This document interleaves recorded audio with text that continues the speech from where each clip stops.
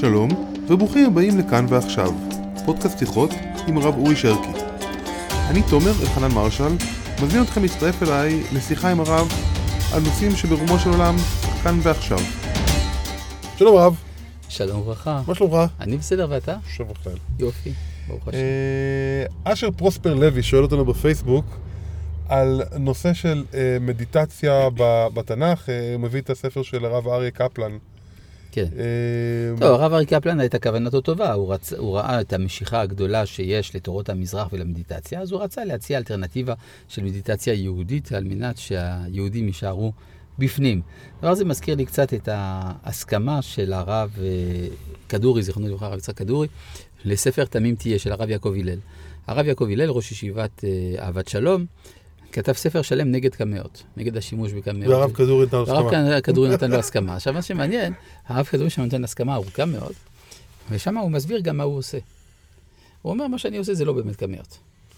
הוא אומר, אני משתמש בשם כזה, אבל זה לא הקמאות האסורות, והוא מוסיף שם דבר מאוד מעניין. אני עושה את זה כדי שלא יפנו לאומות העולם. כן, זה טיעון מאוד מעניין מתחת עתו של הרב כדורי. אז אני אומר גם לגבי הרב קפלן, זה אפשר לומר שזה מן הדבר הזה. משתכנע מי שמשתכנע, יש בוודאי ממדים מדיטטיביים בתורה. מאוד מעניין הפירוש שלו לספר יצירה, שהוא רואה בספר יצירה ספר מדיטציה. אבל לומר את האמת, הרב קפלן בעצם התעלם, הייתי אומר, מנקודה שהיא מאוד משמעותית, מה ההבדל בין מדיטציה יהודית לבין שיוויתי השם לנגדי תמיד.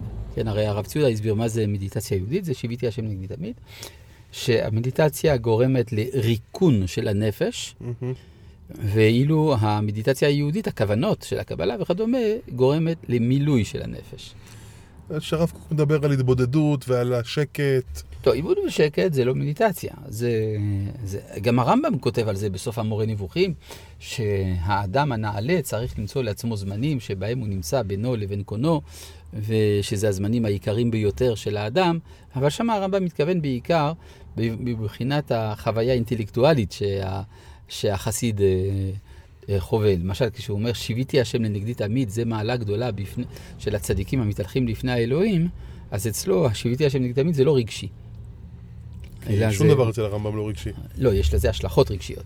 כלומר, כשאדם יודע את השם, אז הוא כל כולו נתון לזה, וזה משמח אותו שמחה גדולה, ואהבה גדולה כמו אדם שמאוהב באישה, שאינו יכול לנתק את מחשבתו ממנה. כן, כלומר, יש גם ממד רומנטי אפילו קצת אירוטי באהבת השם, אבל זה לא מתחיל מהרומנטיקה של ההתבודדות וכדומה, או של לשפוך שיח לפני השם, כפי שעושה המתמודד הברסלבי, שבא לספר לקדוש ברוך הוא כל מה שעובר עליו, בלשון אשכנז המורגל בינינו, אלא מדובר אצל הרמב"ם בחוויה שהיא ביסודה אינטלקטואלית, כי הרמב"ם מאמין שעל ידי השכל אפשר לדעת את השם. ומתוך הידיעה הזאת גם מגיעים לשמחה עצומה. אבל מה שהמקובלים מדברים עליו, שזה יותר קרוב למדיטציה, אם אנחנו רוצים לעשות השוואות, מדובר בסופו של דבר על מילוי. כלומר, המשכה של הדיבור האלוהי דרך השמות, שהם שרידי הנבואה בתוך הנפש היהודית. בעוד שהמדיטציה... זאת אומרת, המשכה של כן, ישראלים לא נביאים הם, בני נביאים הם. כלומר, שיש...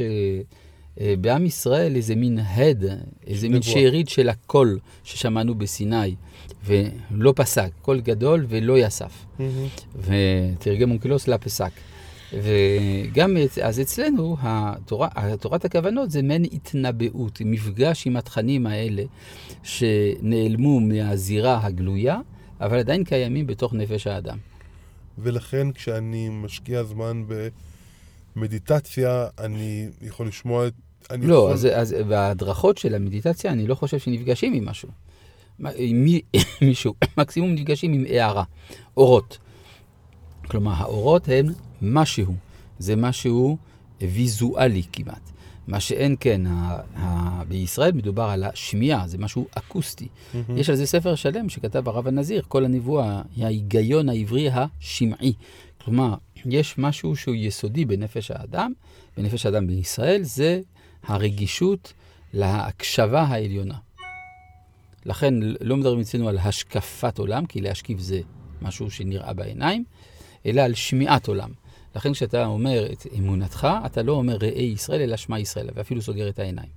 אם נחזור רגע לסיפור של המדיטציה, פשוט ננסות להבין את זה טיפה יותר טוב. בבקשה. השקט שהרב קוק מדבר עליו, אוקיי? הבן אדם צריך... דומיה. קדוש הדומיה. להתבודד, גם כאילו אדם צריך להתבודד, לקח לו שעות... כן, כלומר, כי הרב קוק מאוד מאמין שיש לאדם מסרים שבאים לו מנשמתו. בדיוק כשם שיש מסרים שבאים לאדם משכלו, רגשותיו, דמיונותיו, מהחברה, ממסורות וכו', יש גם מסרים שבאים לו מעצמיותו של האדם. ועל מנת להיות קשוב לתכנים שבאים מעצמיותו של האדם, צריך להשתיק במידה מסוימת את שאר המסרים. רק שצריכה להיות באיזו זהירות גדולה, שהאדם צריך לעשות את זה אחרי שהוא קנה כבר חוכמה וצדק. כל זמן שאדם לא קנה חוכמה וצדק, ההתעסקות שלו והיערות המיסטיות היא מסוכנת, כי היא יכולה גם לשמש לרע. מה זה כמו צדק? כאילו חוכמה אני יכול להבין. מוסר. מוסר. וממה שאתה מכיר, נחזור לקטע של מדיטציה קלאסית, של הניסיון הזה של פשוט שקט. התרגול הזה נראה לך יכול לתרום לאנשים? יכול להיות, ודאי יכול לתרום. כמו שלרוץ יכול לתרום לאנשים? כן, בדיוק אותו דבר. בדיוק אותו דבר, ברמה הזאת. לרוץ זה קצת מסוכן, לפעמים אדם רץ... מגיע לרכבת. כן, אני שברתי את היד בעקבות ריצה ורצתי לבאר שחת, אבל השם הוציא אותי מבאר שחת. ברוך השם. טוב, אז אנחנו ננסה לראות לאיזה ושנזכה. שנזכה, אמן. תודה רבה. כל טוב.